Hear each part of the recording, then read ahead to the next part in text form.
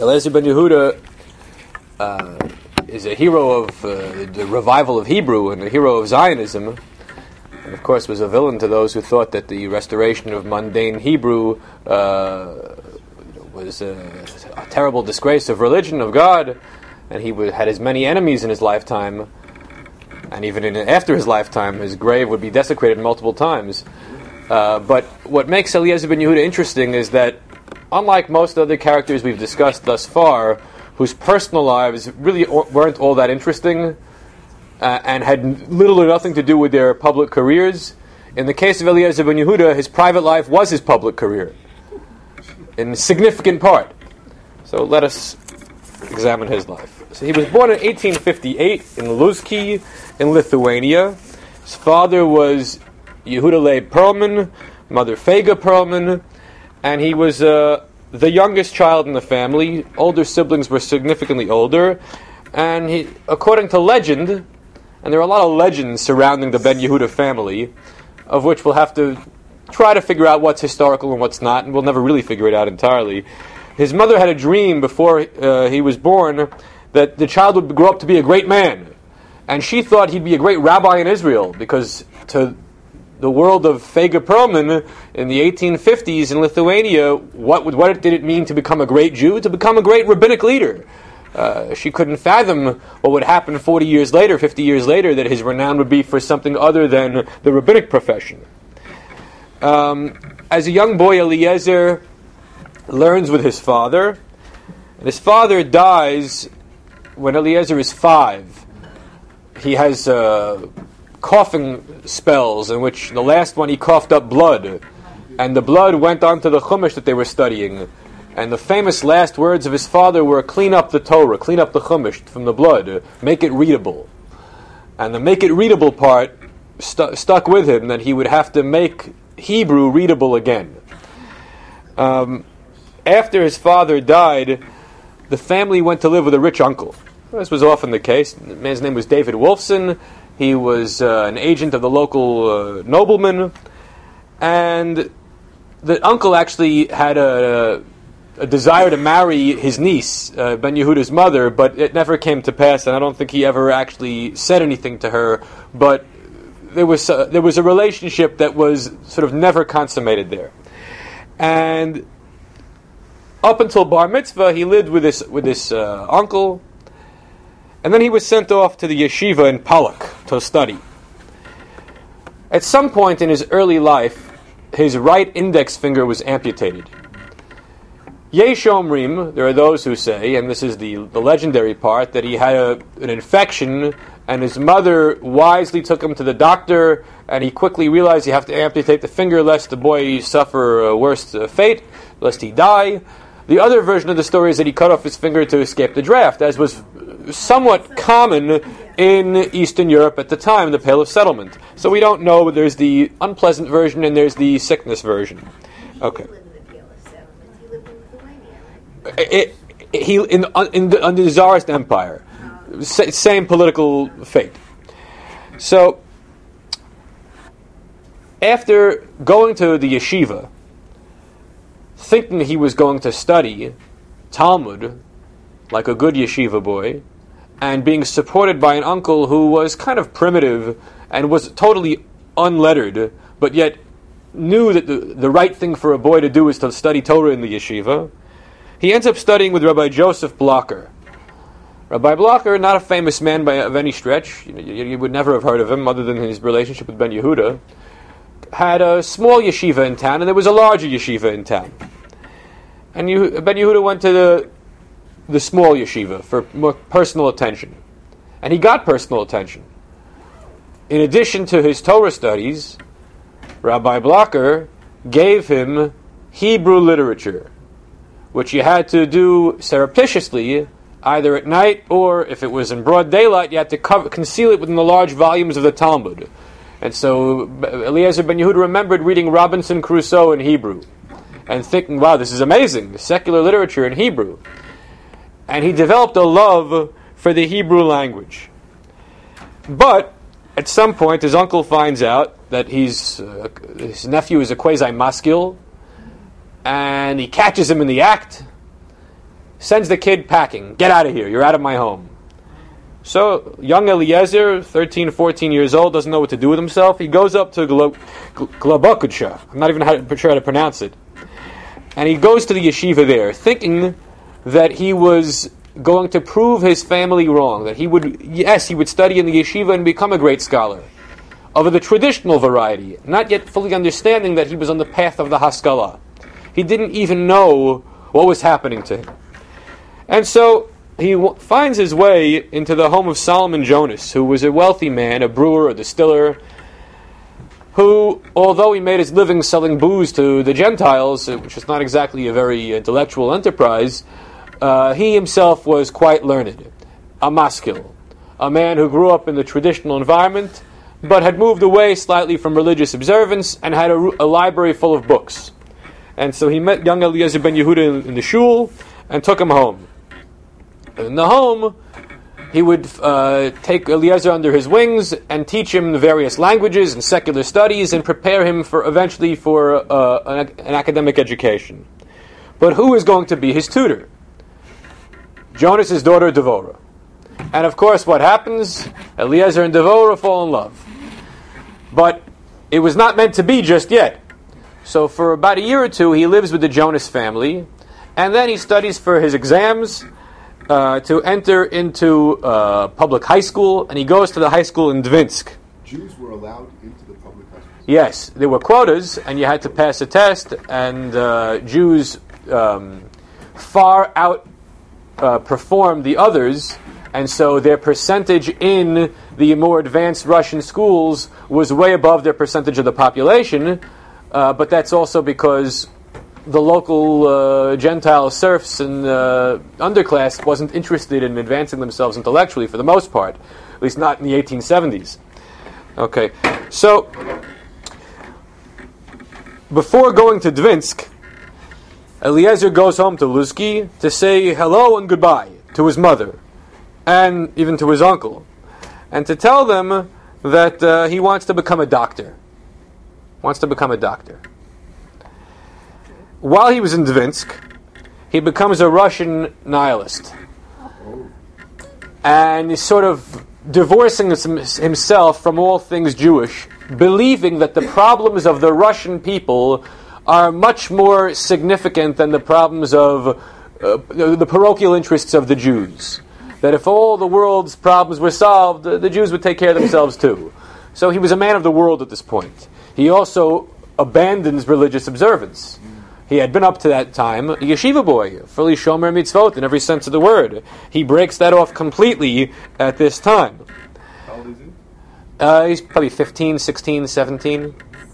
Yeah, young. Doesn't this usually happen gradually? He did it in extreme at one shot. Well, I don't think that it happened all in one shot, but I think that over the years that he was in Dvinsk, he went in a traditional Jew with ideas about Haskalah and becoming a physician, and left without much of his traditional baggage still intact. But the one thing he did decide to keep was the Hebrew language. He still loved the Hebrew language. And although he realized that the literature being produced by the Hebrew writers of his day was far inferior to that of the Russian writers, he still thought one day maybe Hebrew will make a resurgence. He's ready to leave Dvinsk at the age of 20 and move on in life and go to become to go to medical school in France.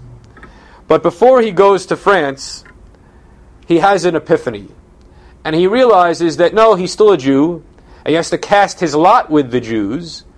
He'll go and become a physician and be a public intellectual on behalf of his people. Not on behalf of Russia or the world, but on behalf of the Jews. So he hasn't come back to religious observance, but he still has more than just a Pintel Yid. He wants to be an important Jewish figure.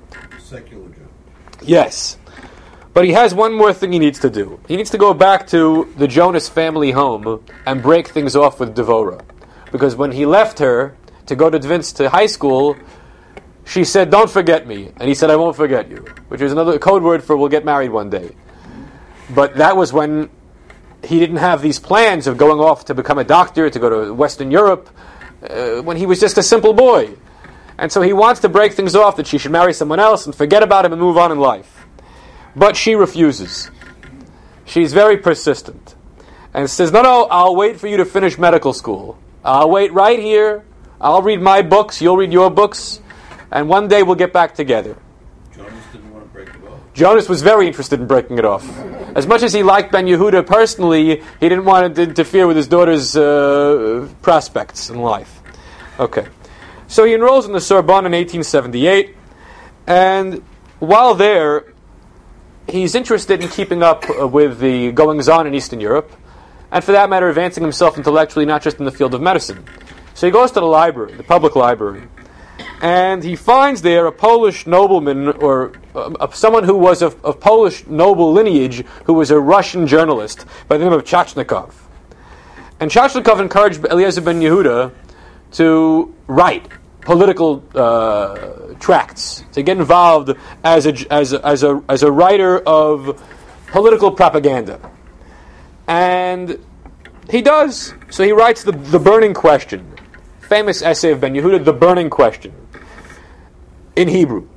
And he sends it to the publication Hamagid, which rejects it.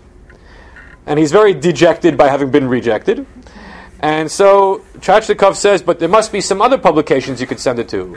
So he sends it to Hashachar, the Dawn, which was run by Peretz Smolenskin out of Vienna. And Smolenskin decides, okay, fine, I'll publish it, but I completely disagree. Smolenskin at that time was not a Zionist. Now the term Zionism doesn't yet get coined until Nathan Birnbaum coins it in 1890. But the concepts of a Jewish national revival are already around, starting from the early 1880s, from 1881. And Smolenskin, although he's something of a cultural Zionist, so to speak, or a cultural nationalist, he's not yet a convinced Zionist.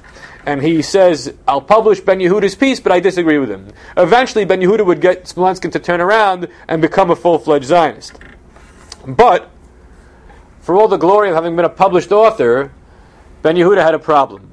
He developed tuberculosis, and like his father, was coughing up blood. And the doctors gave him 6 months to live. So he was told, after having been checked out by better doctors, that he should go to a warm climate for treatment. And he was sent to Algiers in North Africa for treatment. That's warm. While he was in North Africa, he discovered something very important: Sephardim.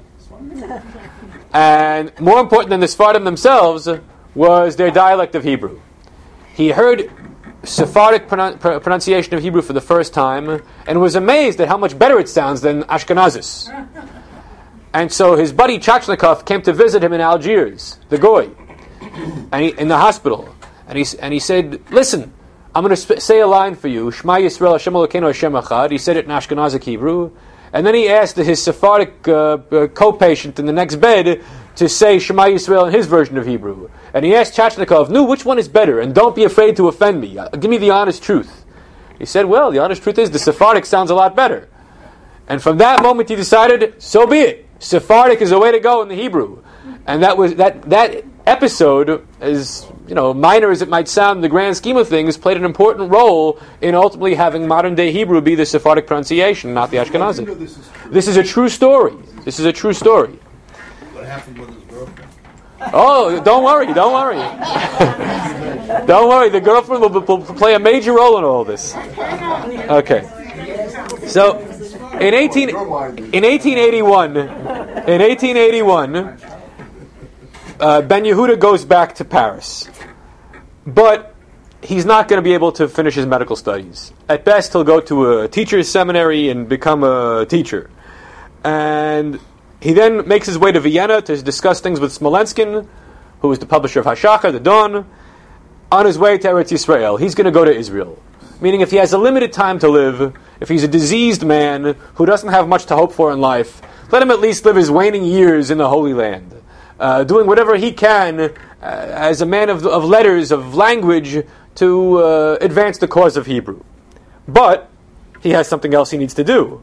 For the second time, he needs to break things off with Devorah. So he writes a letter to her father, saying, I'm a sick man, I don't know how much time I have left to live, I'm not going to be a doctor, I can't support a family, I'm a lost cause, don't let your daughter get involved with me, tell her it's all over. And Mr. Jonas tells this to Devorah, but she resists, she refuses to accept her fate. And despite not having a valid passport, she runs across the border and meets him in Vienna, knowing that he was going to be there for the next week. So she quickly made it her way from Moscow all the way to Vienna in just a few days. And knocks on his door and says, hello, I'm here. He wasn't expecting that, Eliezer.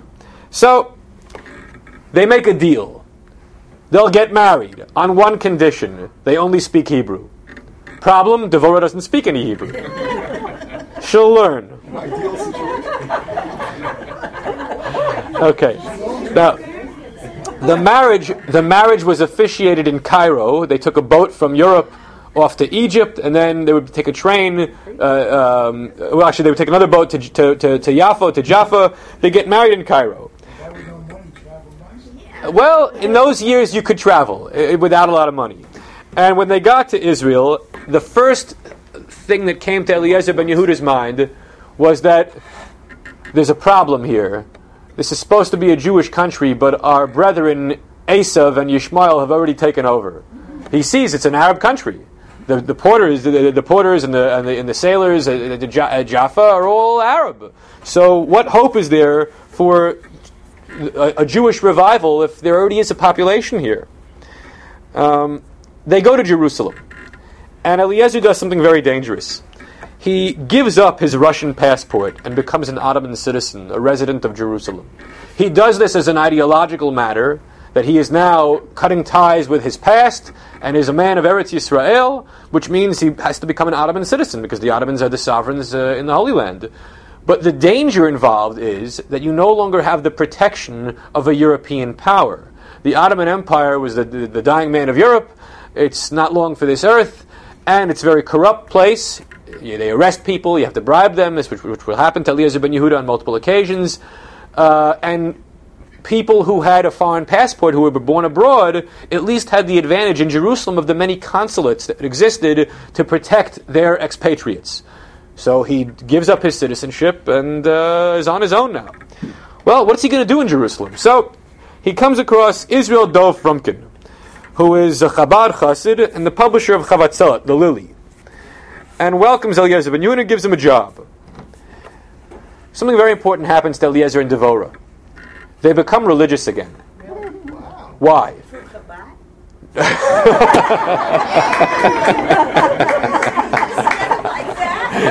All right.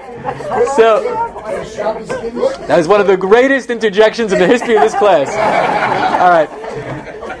No, what happened was Eliezer Ben-Yehuda does not have a profound theological turnaround, but what he realizes is that if he wants a national revival of Jewry and the revival of the land and language, he cannot create problems of religious strife, and that it's his responsibility to be a good example, to preserve the traditions of yesteryear in order to have as many of the Jews of Jerusalem and Eretz Yisrael view his activities with favor. But later his father-in-law would ask him, when his father-in-law came also to Eretz Yisrael, does that mean everybody's got to be religious in your eyes? And he said, no, people can do whatever they want. The free thinkers don't have to be religious, but I, for myself and my family, had a special responsibility for communal harmony to observe the traditions. Okay, so he wears a fez hat. He dresses like a Sephardic Jew. He has a pronunciation of the Sephardic Jews. He'll have the sartorial splendor of the Sephardic Jews. The Chavatzelet, the Lily, attacks the Alliance Israelite Universelle, the French-Jewish philanthropic organization, for discouraging Aliyah during the period of the pogroms. 1881, Eliezer Ben-Yehuda arrives in Eretz Yisrael. Well, so are a lot of other people. Well, not so many other people, but it's the first Aliyah. But Eliezer did it for reasons of ideology and personal circumstance, not because he was afraid of pogroms. He missed the pogroms, fortunately for him. And so the enemy are those in the philanthropic world of Chutz La'aretz who are hostile or antagonistic to this enterprise of Kibbutz Galiot and the resurrection of Jewish national life. He also befriends Michael Pinis, who is the head of the Society in Memory of Moses Montefiore, and is a Misnagid leader. So he's a friend of a Chabadnik, and he's a friend of a Misnagid. And that's not an easy thing. He's also a friend of Nisim Bechar, who is the head of the Alliance school. Now, the Alliance is so-called the enemy, because they're the non-Zionists. But Bechar, who is the head of the school, has an affinity for Hebrew, and he hires Eliezer to teach Hebrew in Hebrew. Ivrit be'Ivrit, which is a major step forward pedagogically. It's one thing to try to teach a language that doesn't really exist. It's quite another to teach a language that doesn't exist in a language that doesn't exist. All right. Now, some of those students from the Alliance School of Jerusalem in the early 1880s went on to become the greatest of the Hebrew teachers of the period of the Yishuv, of the later Turkish era and the Mandate era, including David Yellin, who was his first disciple. They didn't have a language. They didn't have a dictionary. We'll go like that. Okay, so the dictionary will be written by Ben-Yehuda later in his life, and be published partly in his life and partly posthumously. But while he was teaching... Okay, so while he was teaching, he was relying upon basic Hebrew that always existed, especially in the Sephardic world. There were always people who could speak Hebrew, but they didn't do so as a first language. And it lacked, of course, all the modern words, but based upon biblical and rabbinic predecessors, there was an existing Hebrew in the 19th century. It just didn't have any people speaking it as their first language, at least not yet. Okay, so some of the religious Ashkenazim don't like the revival of Hebrew, and they test Ben-Yehuda. They test his frumkeit. They think he's a phony, and that he's just trying to put one over on them to produce a secular society. Explain what the frumkeit has to do with Hebrew. Okay, so those who believed in the restoration of Zion and all the messianic promises happening only in messianic times and not through human efforts, also believed that Hebrew was a sacred language to be used only for sacred purposes, like the study of Torah and prayer, not for idle chatter, as they would call it, devarim betelim, and certainly not for sicha shel yom yom, day-to-day conversation. So what did they do to test him? Sort of offhandedly, someone gave him a cigarette on Shabbos to see if he would smoke it, and he didn't. Well, all right. So he's trying his best to develop Hebrew in Yerushalayim, given all the various factions. He comes across the mailman from the Russian consulate. Now, why does the Russian consulate have a mailman? The answer is people sent mail from abroad to Eretz Yisrael, and there was no regular mail service. There was no doar. Therefore, what? You had a consulate in Jerusalem. All the mail from that country would go to the consulate building. And the consulate had a bureaucrat who was the so-called mailman who would alert you, or you would go to him if you wanted to pick up any packages. And this fellow's name was Davidson. And who was this Davidson character? He was coming over to Ben-Yehuda all too often to deliver packages and schmooze with him for hours on end, even though there wasn't really much business to conduct. So he asked him, what's going on here? Who are you really? And he said, I was a Cantonist. A Cantonist. What is a Cantonist? A Cantonist was a Jewish child from the Pale who was abducted into the service of the Tsar's army for a period of many, many decades, most of whom never came out alive, or certainly didn't come out alive in Jewish. He somehow made it out of the army after 20 years of service, made it to the Turkish Empire, made it to Jerusalem, and now works as a bureaucrat in the consulate's office. But he originally came from Goldingen, near the Prussian border. And his sister's name was Fega. And who was his sister? Eliezer's mother, Fega. This was Eliezer Ben-Yehuda's long-lost uncle, whom no one had seen in 40 years. Now, lest you think that this is the only example of like a long-lost relative who reappears, you're in for more. There's another one, or at least one, or maybe two examples of that in this broader story. Is this story, or is This is also true. This is all true. Everything I'm saying is true. If there's anything that's apocryphal, I'll let you know that it's maybe true, maybe not true. Okay. Yeah. Now, the next major event to happen is the arrival of Bilu in 1882. What is Bilu? Beit Yaakov lechu v'nelcha. Now, Beit Yaakov L'chuven Elcha, what's the rest of the pasuk? Be'or Hashem. So they left out the Be'or Hashem part. It's just Beit Yaakov L'chuven Elcha. And these are the Zionist pioneers of 1882 who are coming in response to the pogroms. So they're coming from Russia. They arrive and they have no clue what they're going to do. They go to Jerusalem and they arrive at Ben-Yehuda's doorstep. And what has happened to be? Erev Pesach. So he has them over for the Seder. So the Bilu people come to Ben-Yehuda for the Seder. And he gives them advice and tells them, go to the settlements. Go to Rishon LeZion, go to Mikveh Yisrael, go to the handful of agricultural settlements that exist in the regions of the coastal plain. Now, they want to buy land. And in the end, ultimately they buy land near Jaffa. And Eliezer thinks that's a mistake. Why? Because Yerushalayim is Tzion. And there should be a buildup of the demographic in the vicinity of Tzion.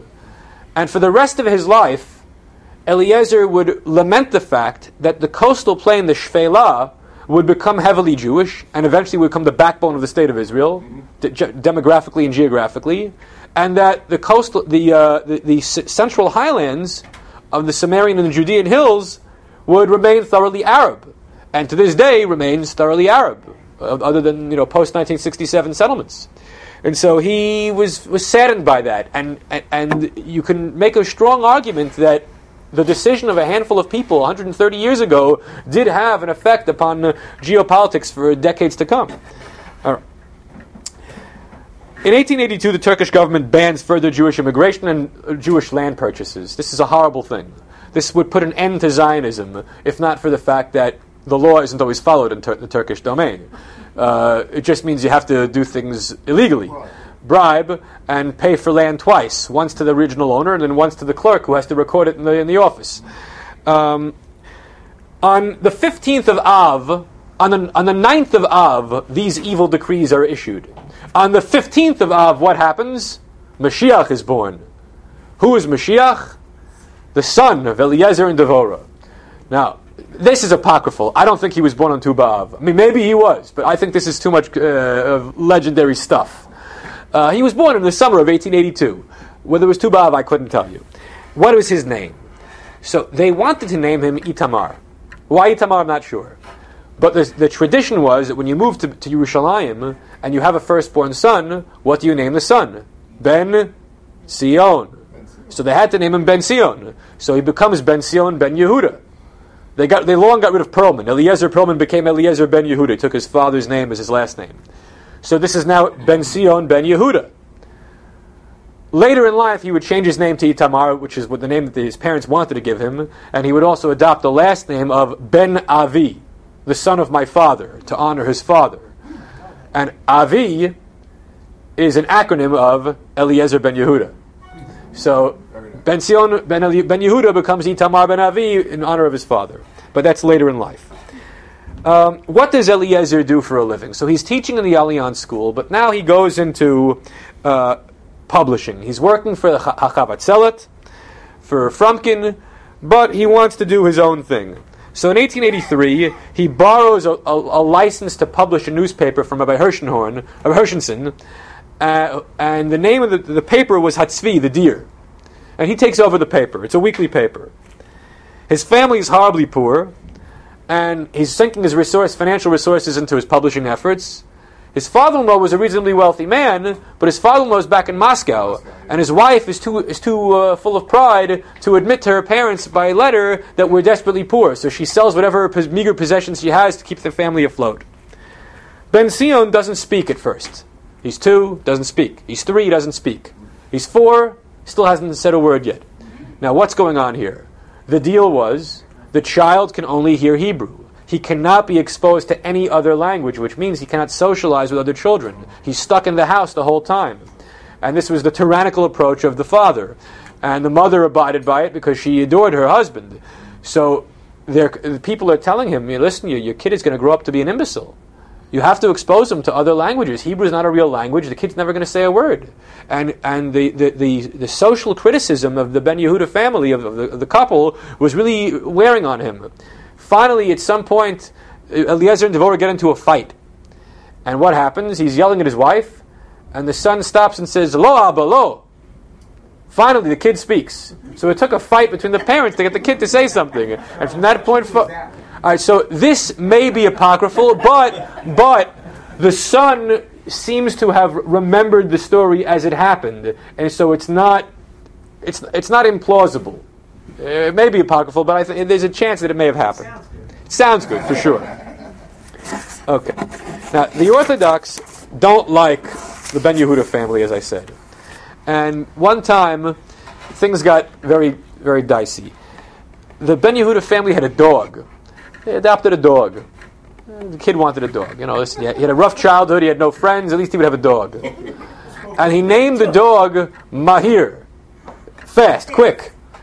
Except at one time, he stumbled out of the courtyard where they were living and made his way towards Mea Sharim. And he was calling for his dog, Mahir, Mahir. And the Charedim thought that he was saying Meir. And their Rebbe was Rebbe Meir. So they thought the boy was mocking the Hasidus. And so they killed the dog, and they almost lynched the kid. They beat him within an inch of his life. And that was the problem that the family faced. Okay. The next child was Yemima, a girl, and she was followed by Avichail, a boy. The kids weren't supposed to hear other languages, they weren't supposed to socialize with other kids, but for Ben Sion, it's finally time to go to school. So he went to the Alliance School, where Bechar was the principal and where the father, Eliezer, had previously taught. But the problem is that the school wasn't committed to the study of Hebrew. It was still an Alliance school, which meant that they spoke French primarily, and the study was primarily of subjects unrelated to Judaism and certainly not Hebrew. And so this bothered Eliezer, and he wanted to homeschool the child, which would further exacerbate the situation of the kid not having any friends. At one point, they were evicted from their apartment for not paying rent. They were very, very poor, and the eviction happened on Shabbos, on a rainy Friday night, to make things worse. So they don't have too many friends. It's not a good situation. They had a Turkish landlord. They had a Jewish landlord. Friday night. Jewish landlord. Now, why it happened? It's because Eliezer, in his newspaper, wrote an article, a nasty article about how landlords were overcharging rent. And it happened to be that his landlord was a nice person who allowed him to slide for a few months, but the landlord took it as a personal offense, so kicked him out of the house. Okay. Devora has an idea. Eliezer is a bit eccentric. A bit eccentric, yes, more than a bit. Now, Devora comes up with an idea to make money. What do you do if you're a Jew in Eretz Yisrael, and you need cash, and you have a certain degree of fame? Where do you go? Chutz La'aretz, and you go on a speaking tour. You get gigs, and you make some parnasa. So she wrote to her father, and Papa Jonas arranged for a speaking tour, and it was 1889. So Eliezer is going back north to Russia. He gets to the border, and they won't let him in.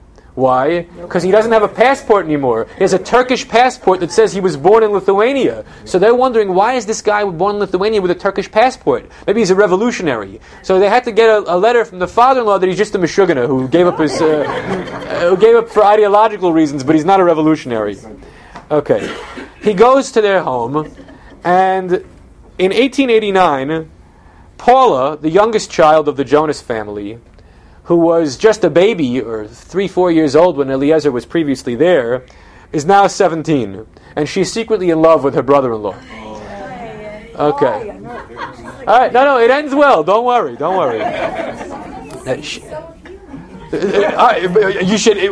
should ask that question after I tell you that the even younger daughter, who wasn't even born yet, was interested in him. What did this guy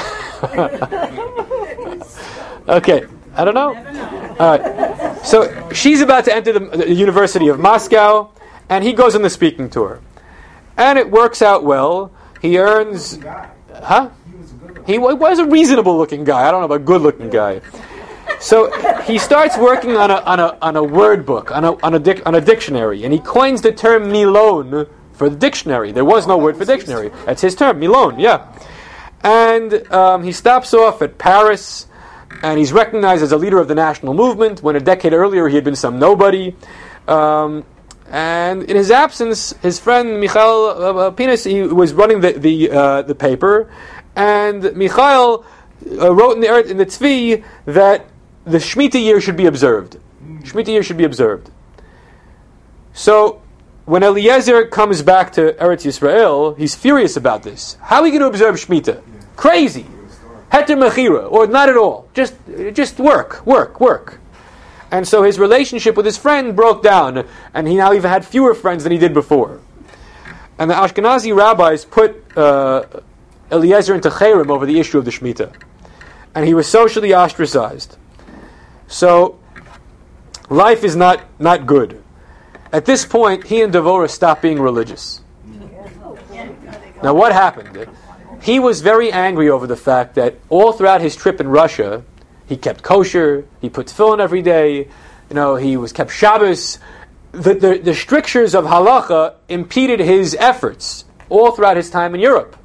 And yet, he comes back only to find out that the Haredim hate him and they're going to put him in all sorts of horrible straits and excommunication.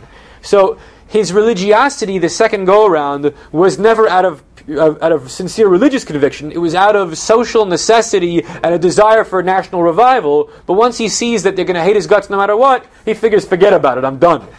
He throws off the fez and becomes a Westerner again. All right. Before he left Europe, Paula, the younger daughter of Jonas, had a tearful goodbye with him. Tearful goodbye. But he didn't understand what that tearful goodbye was all about. He didn't quite grasp what her intentions were. So, he's back in Israel, and his mother moves in. Fega Perlman moves to Eretz Yisrael and lives with the family and to help out with the children. Because at this point he has 5 children. 5 children. And she didn't speak any Hebrew. So the deal was that he'll speak privately with her in Yiddish, but otherwise she has to stay quiet in front of the children. Now, Baron Rothschild of Paris sent goons from Rishon LeZion to defend Eliezer Ben-Yehuda from the attacks by the Haredim, to physically defend him. And this would be an ongoing thing where Baron Rothschild will send aid and comfort and material support to Eliezer Ben-Yehuda over the coming decade. That doesn't mean that he actually liked Ben-Yehuda. It just means he was a philanthropist, as we'll see. And their one face-to-face encounter didn't go very well. Why did you want to support him? He was a general philanthropist who gave money liberally in a lot of different directions. Beating him up. They threatened it, yeah. Okay, now Devorah was fading. Devorah had tuberculosis, just like her husband at this point. And she got it from him. So Mother Jonas comes down to Israel from Russia to help out with the family.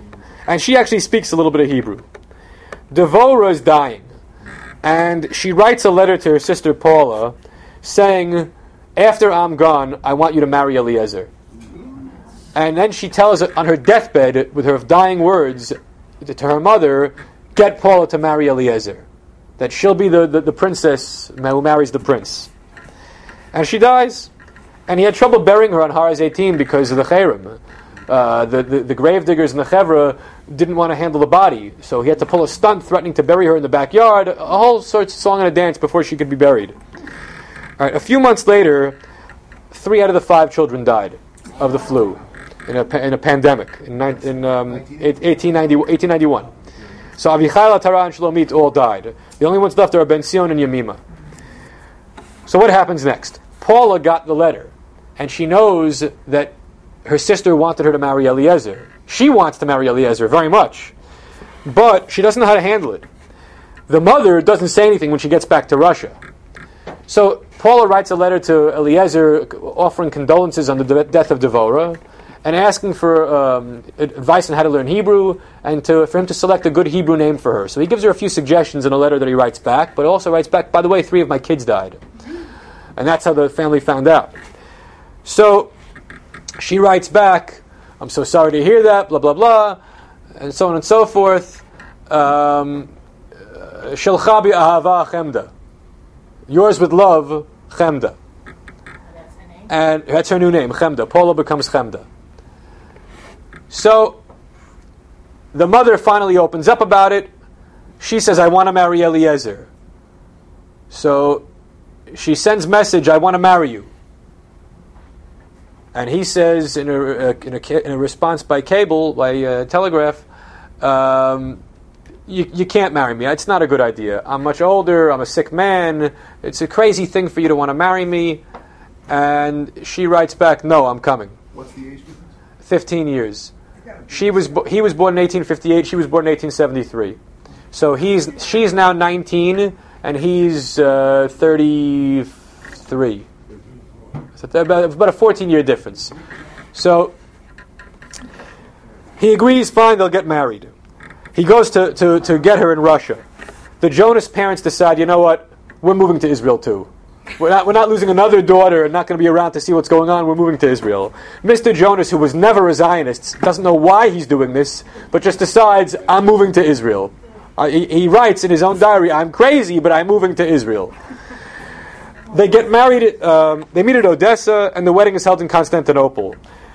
Chemda instructs her stepchildren to call her not Ima, but Ama.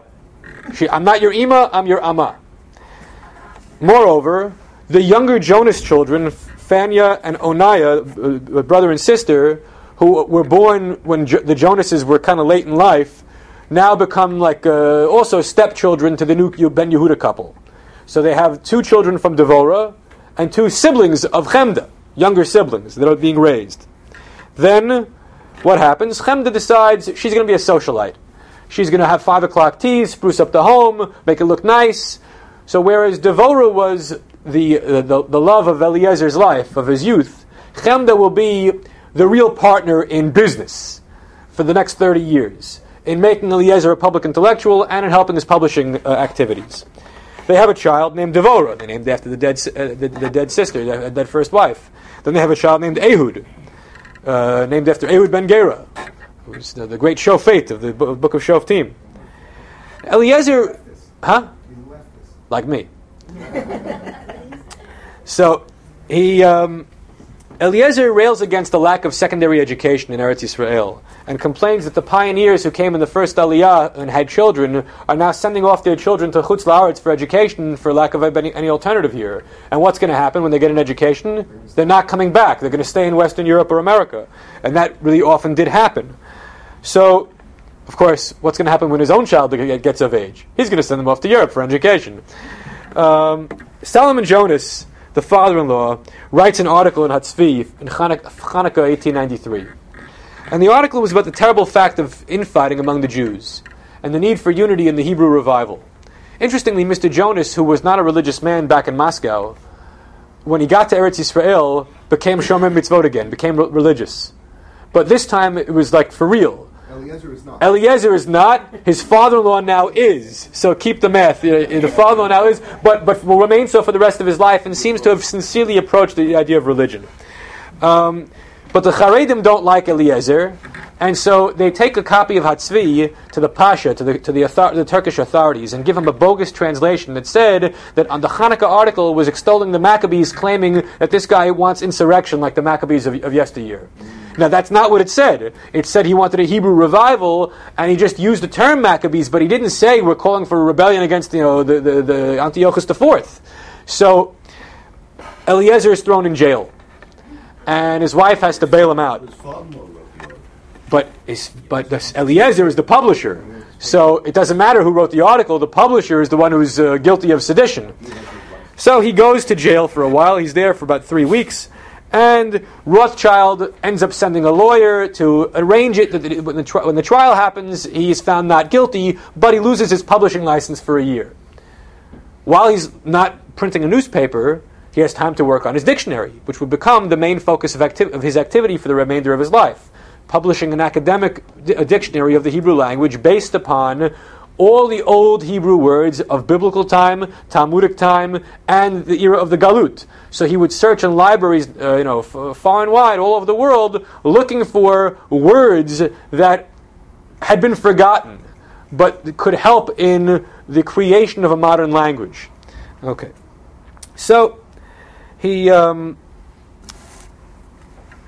gets his paper license back about a year later, and he's back to publishing. But he was warned, don't get involved in politics. Stay out of politics. The Turkish don't approve of Zionism. Stay completely out of politics. In 1897, there's the Zionist Congress at Basel. Eliezer Ben-Yehuda wanted to go. I mean, he's one of the chief Jews and chief Zionists of the world. So how could he not go? But if he goes, he could get arrested. So he decides, maybe I'll go as a reporter. I'm a newspaper man. I won't go as a delegate. I'll go as someone covering the event. But then he realizes, you know what? Even that's not a good idea. I don't want to go to jail. Because if he went to jail again, he would have died. His tuberculosis, the physical conditions in jail almost killed him. So he plays it safe and doesn't go. He would be arrested by the Ottomans. He would be arrested by the Ottomans. Because they would see the association with the World Jewish Congress as an attempt to develop a Jewish state, which is undermining their sovereignty over the territory. Now, over the next... Yeah. Is there a Hebrew-speaking community in Israel? He's building it from scratch. There are almost zero Hebrew speakers in 1881. There are a few thousand by the 1890s. They're not religious. Most of them are not, although some in Yerushalayim are traditional Jews. What language does Spartan speak? The Sephardim either spoke Arabic, some might have spoken Ladino, but for the most part they probably spoke Arabic, and they may have known some Turkish just to deal with the Ottoman authorities. And they davened in Hebrew, so a lot of them could speak a rudimentary Hebrew, except that absent a reason to do so, they didn't. With Eliezer Ben-Yehuda around with the revival of the Hebrew language, for them adopting Hebrew was a lot easier than for the Ashkenazim who really didn't know much. Okay, so during these years, sad things happened. Ehud died in his crib in 1893. Devorah died in 1895. The child Devorah. So now, of the 7 children, 5 are dead. Infant mortality, yeah. So in 1897, Chemda gives birth again, and they name the child Ehud as a replacement for the first Ehud. And she takes precautions that there's a nurse watching the child at all times, even when he's sleeping in the crib, that he shouldn't die from sudden infant death syndrome. And the kid does survive and thrive. The next big political issue is Eliezer Ben-Yehuda's relationship with Herzl.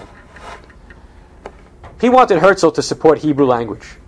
Herzl was indifferent to all matters of language. The Zionist Congress was conducted in German. And then finally in 1911, after Herzl's dead, they have some sessions in Hebrew. And eventually would go entirely Hebrew by the 1930s.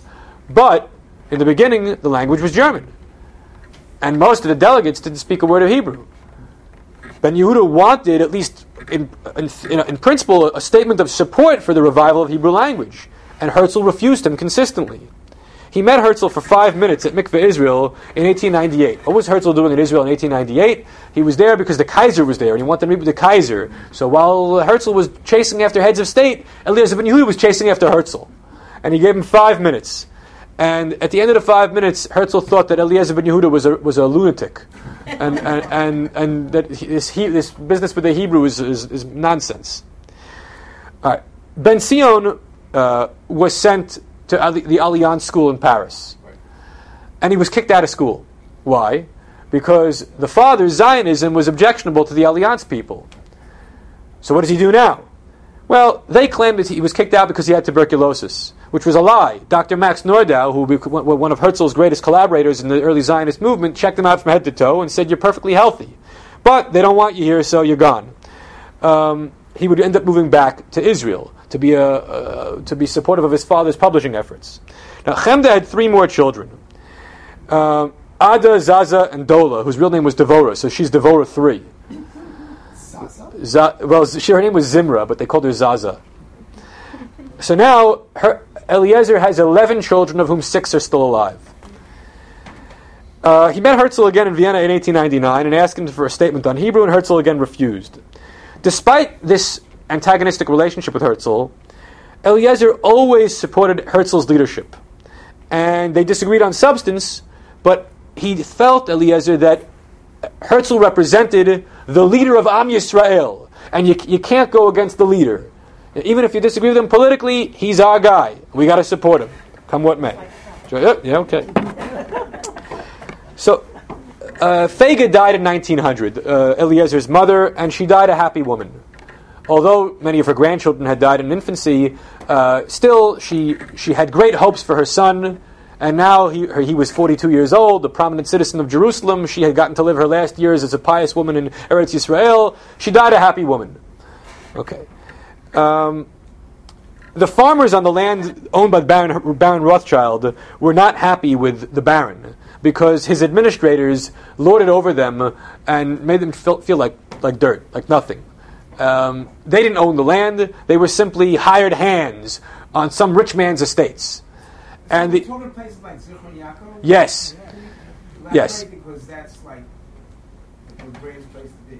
It's the best ice cream in all of Israel. I know. All right, so the settlers of the first Aliyah, they didn't own the land. The rich absentee philanthropist owns the land, but the rich absentee philanthropist also is with his head in the clouds, doesn't really know what's going on. He has administrators who run everything for him and are just interested in maintaining the bureaucracy because that's how they earn a living. Okay, it's a problem with many Jewish organizations to this day. That the rich people give the money, the bureaucrats play around with the money, and there's a third person who's like the recipient of the largesse. Isn't he the Nadiv Hayadua? He's the Nadiv Hayadua, correct. So, Eliezer writes an article in his paper in Hatzvi saying that the farmers shouldn't be so disrespectful to the baron. After all, even if he's not doing the best he could do, still he's the Nadiv. He's the big giver. And the farmers attacked Ben-Yehuda and sent, not physically but in public discourse, and sent back copies of the newspaper marked as unwanted because they thought that Ben-Yehuda was a sellout, that he was getting money from Rothschild and was writing favorable articles about Rothschild when Rothschild's goons are bossing them around. Okay, so Ben-Yehuda, who doesn't have that many friends to begin with because the Hasidim and the Misnagdim don't like him among the Frum, now doesn't have support among the farmers. Okay. Yeah, he was very successful in that regard. Okay. Now, Ben Zion took over the paper while Eliezer and Chemda went to Paris. Why'd they go to Paris? It was like the honeymoon they never had, even though they were married 10 years at that point. And Eliezer got access to the rare book rooms and was traipsing around Western Europe looking for milim for his milon. Okay. In Paris, Baron Rothschild refused to meet with him. So he went to London, and he tries to secure money. Chemda is the money person. She raises money for the dictionary. They try to get subscriptions to Hatzvi, but no one wants Hatzvi. Now, in theory, money is fungible. So if you give a donation for the dictionary, but you don't buy a newspaper subscription, at the end of the day, it's money in Eliezer's pocket, and you can save on not having to spend postage to send you the newspaper, across the pond. But he was troubled by the idea that Western Jewish philanthropists will give money to an intellectual project like the Milon, but they don't really want to read a Hebrew newspaper. They have no interest in it whatsoever. That bothered him. He wanted them to read a Hebrew newspaper. They said, why do we need another Jewish newspaper? We have so many English language Jewish newspapers. They missed his point. His point was he wanted to spread Ivrit. Okay. On his way back home, he stopped off in Paris again, and finally the Baron agrees to meet with him. The Baron actually doesn't even know who Eliezer Ben-Yehuda is. So Eliezer has to explain to him that over the last 20 years he had helped him out on multiple occasions. It's like when Mr. Burns doesn't know who Homer Simpson is. It's like a common trope on the show. Even though they've had many interactions, he doesn't know who the guy is. So they never met face to face, but he should have known who Eliezer was. In the end, Eliezer says to him, can you be supportive of Zionism? And he says, I don't really give a damn about Zionism. I'm just a philanthropist because I have money and I feel a moral obligation to spread my wealth. But I'm not interested in your Zionist nonsense. So he was kind of disillusioned by that. Okay, on the way home they stop at Constantinople and they get a newspaper license in Chemda's name, and they title the newspaper The Review. Why in Chemda's name? Because the Turkish authorities are suspicious of Eliezer, and they figure, and the couple figures if you try to get a license in Eliezer's name, it might get refused. But no one knows who Chemda Ben-Yehuda is, so they get the license. Fine. Now she's officially the publisher. Ben Zion and Yamima are sent off to Berlin to go to university. Again, the same old story. You send off your kids to Europe to get an education. And young Ehud, who was a teenager, was sent off to Hanover for high school. This was all Chemda's doing. And she also arranged, while she was in Germany, for a German publisher to publish the Milon, which had been a very difficult thing to find the publisher for this massive project that wasn't likely to sell a lot of copies in Hebrew. Okay, so she found a publisher. She was very talented at that. The Russian Zionists in Palestine were against Uganda. Eliezer Ben-Yehuda reluctantly supported Herzl in whatever he did politically, and so he was nominally in favor of Uganda as a temporary option. But Ben Sion opposed Uganda. And so father and son were at odds with each other, and that's when Ben Sion changed his name, so that people shouldn't know that it's so obvious that father and son disagree on a political issue. He took the name Itamar ben Avi. Okay. When Herzl died, and by the way, Herzl was younger than Eliezer Ben-Yehuda. Herzl was born in 1860. Eliezer was born in 1858. Herzl died at the age of 44, 1904. Eliezer mourned him bitterly. Even though Herzl had been so dismissive of him and treated him like nothing, still Eliezer saw that the Mashiach of the Jewish people is dead. Okay. In 1912, or for a few years leading up to that, there was the Milchemet HaSafot. What is the Milchemet HaSafot? What does that mean? The War of the Languages. So the War of the Languages involved schools in Eretz Yisrael, which were of a higher education type. What language are they going to conduct instruction in? So Alliance was French. Ezra was German. And the Ezra people wanted German to be the language of higher education in Palestine. But the Hebrew types, like Eliezer Ben-Yehuda, wanted Hebrew. So this battle was fought in particular over the Technion in Haifa in 1912, and Hebrew was partially victorious. That some of the subjects of instruction would be in Hebrew, others would be in German, but would eventually all be in Hebrew once the language had thoroughly developed. Okay. Yeah. The second Aliyah, 1905, when they brought people who spoke Hebrew? Okay, so when the second Aliyah, 1905-1906, brought people who were mostly Russian socialists, who were disgruntled that the socialist revolution failed in Russia, and so they moved elsewhere. Did they speak Hebrew? So some of them knew Hebrew already, others didn't. But even the ones who knew Hebrew were still likely to speak Yiddish in Eretz Yisrael for the coming decade or so, and only fully adopted Hebrew over time. They were not nearly as ideological, they were not Fabrenta Hebrew people as was Eliezer. So guys like Ben Gurion and Yitzchak Ben Tzvi and the like, they spoke, or Levi Eshkol, they spoke a lot of Yiddish early on. Eventually it would all be Hebrew, except when they wanted the kids not to understand or they wanted to curse. Then it was all Yiddish. Okay, so Eliezer switched from a daily paper to a weekly paper named from a weekly paper to a daily paper, and he named it Haor in 1909. This was a risky gamble because are there enough people in Eretz Yisrael who are Jews and speak Hebrew who are interested in a daily newspaper? Well, the answer was basically yes. It worked out reasonably well for the next 5 years until the First World War, and after Itamar was arrested for predicting an Italian victory of war against Turkey, because Itamar was a little bit risky like that, they changed the name back to Hatzvi, to the deer, in order to sort of confuse the authorities. But Itamar had a habit of speaking his mind even when it would get them in trouble. Okay. When the World War began, the family had to leave Israel. Why? Threat of arrest. Many, yeah. What was that? When they started to induct the men into the... Okay, so Eliezer was already old enough, and he's out of he's an old man. Itamar himself, in theory, could have been, drafted, conscripted into the army. But the issue was that people who held a foreign passport and were not Turkish citizens were subject to expulsion. Most Jews came from Russia and held a foreign passport, and from a foreign country that was at war with Turkey. So it was convenient for the Turkish, who were interested in disrupting Zionism, to get rid of a bulk of the Jewish population. So lest they be arrested and thrown into jail, or who knows what happened, they flee to America. And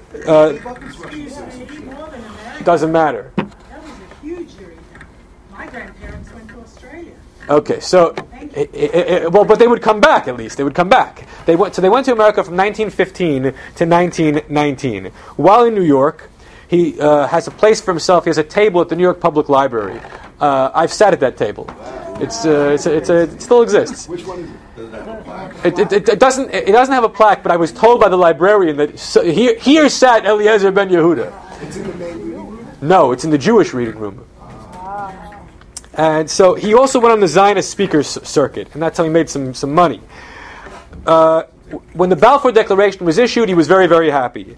And in fact, he began a new calendrical reckoning, like just as we have Mebriya Sa'olam is 5777, or from the Churban Abayis, or from Yetzias Mitzrayim. So he had the Shanim from the Balfour Declaration. All right? A brand new thing. Very, very happy about that. 1917. November 2nd, 1917. The 100th anniversary is coming up soon. For his 60th birthday party, there was a big bash at Carnegie Hall. He didn't want this. He didn't really want all the glamour and the fanfare. But Chemda insisted upon it, and so they went. And while he was there, they gave him a $10,000 check to build a house in Israel. Okay, so that's a lot of money. But he never had a home of his own. He was always renting and always getting kicked out of his home. So the American rich Zionists wanted to give him a home. $10,000 will build a house. Okay. The Ben-Yehuda family goes back to Israel January of 1919, although Ben-Sion, or Itamar as he's now known, doesn't go back to Israel just yet. He is the Jewish representative at the conference in Europe on small nations. In a connection with the Versailles Treaty and the Paris Peace Conference, there's the conference on small nations, like the Baltic states and the Jews. Why is he the representative? Because of we don't have time for the whole story, but there was a preacher in those years named Billy Sunday, and so Billy Sunday interacted with Ben-Sion Ben-Yehuda, American, yeah, and he was an evangelist and he was a pro-Zionist, and so Ben-Sion came to speak at one of these big rallies in front of 20,000 people at a stadium, and he did a great job, and he was called up to the podium.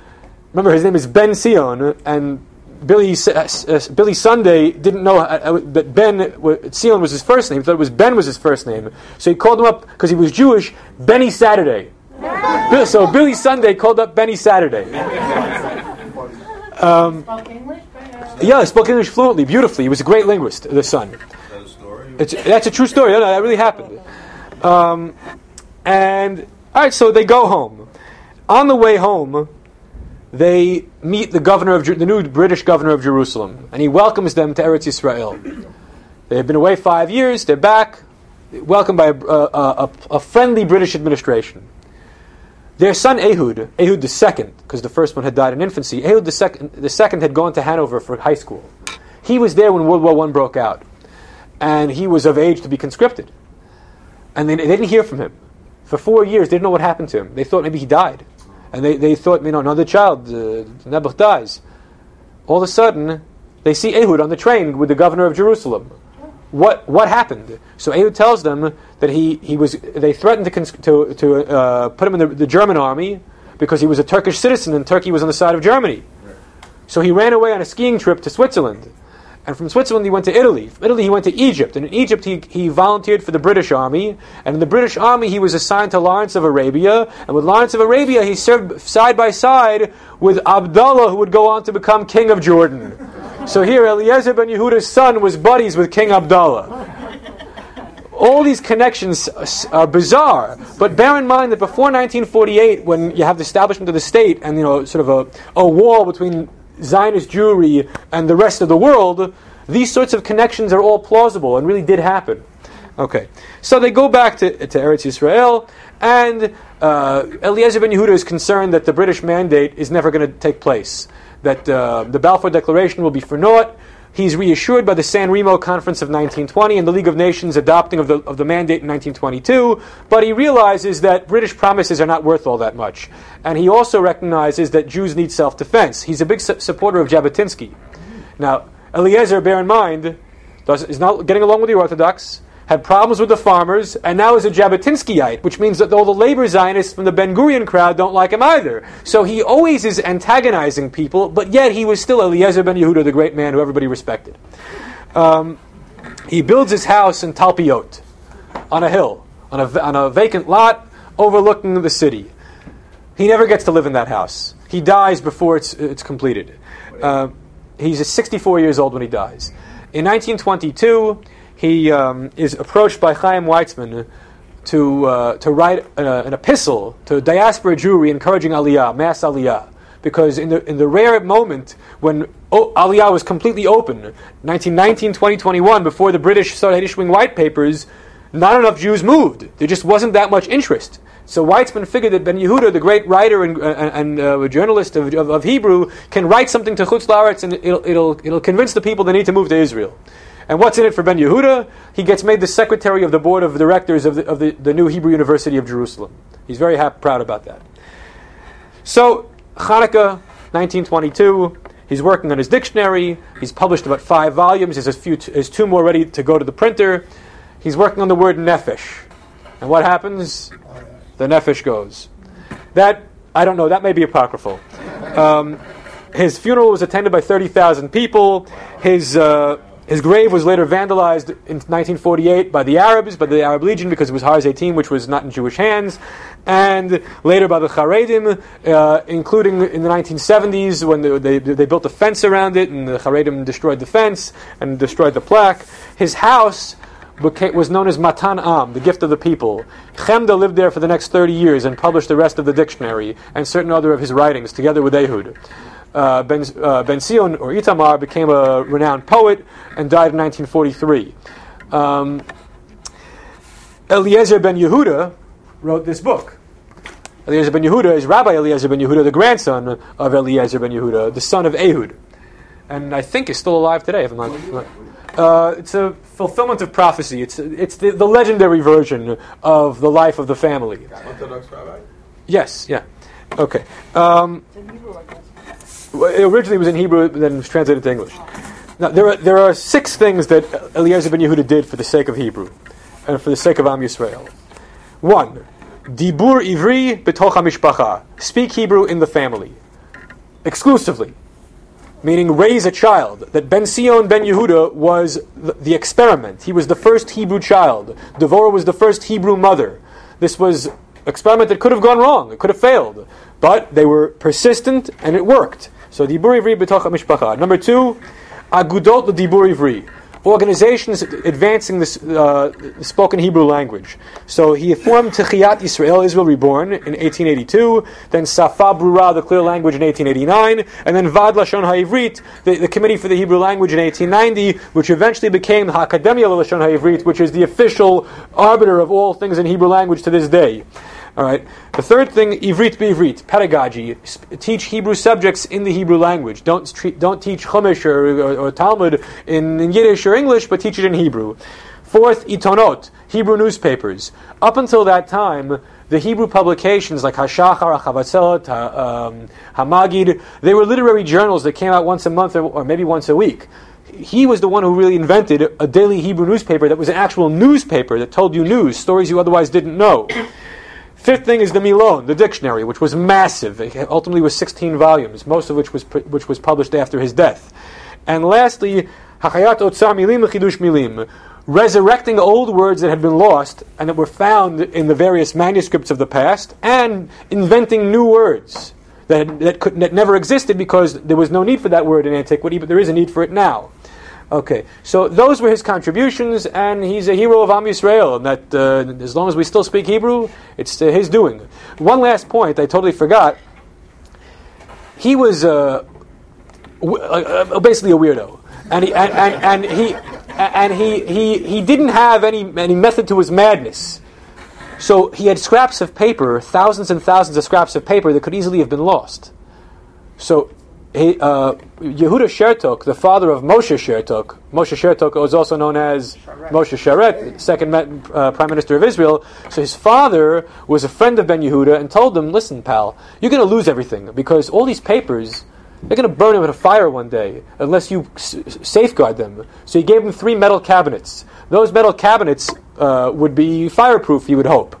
And ultimately nothing was ever destroyed. When they went to America for 5 years during the war, the cabinets were left behind. But Chemda was smart. She realized someone's going to loot the apartment while we're gone, which is exactly what happened. Squatters came to live there. So they put the metal cases in the American consulate's basement, and they were preserved that way. The other thing was, even if you preserve all the scraps, how are you going to make heads or tails about it to make a milon? So Solomon Schechter, who met him on one of his trips to Egypt, told him, you have to have a card catalog. Aleph, Bet, Gimel, Dalet, Hey, Vav, Zayin, and so on and so forth. It can't just be all over the place. So other people along the way gave him ideas that, absent those ideas, it could be that all his work would have been lost. But Baruch Hashem, it was all published. And so he has this legacy. All right, we'll stop here.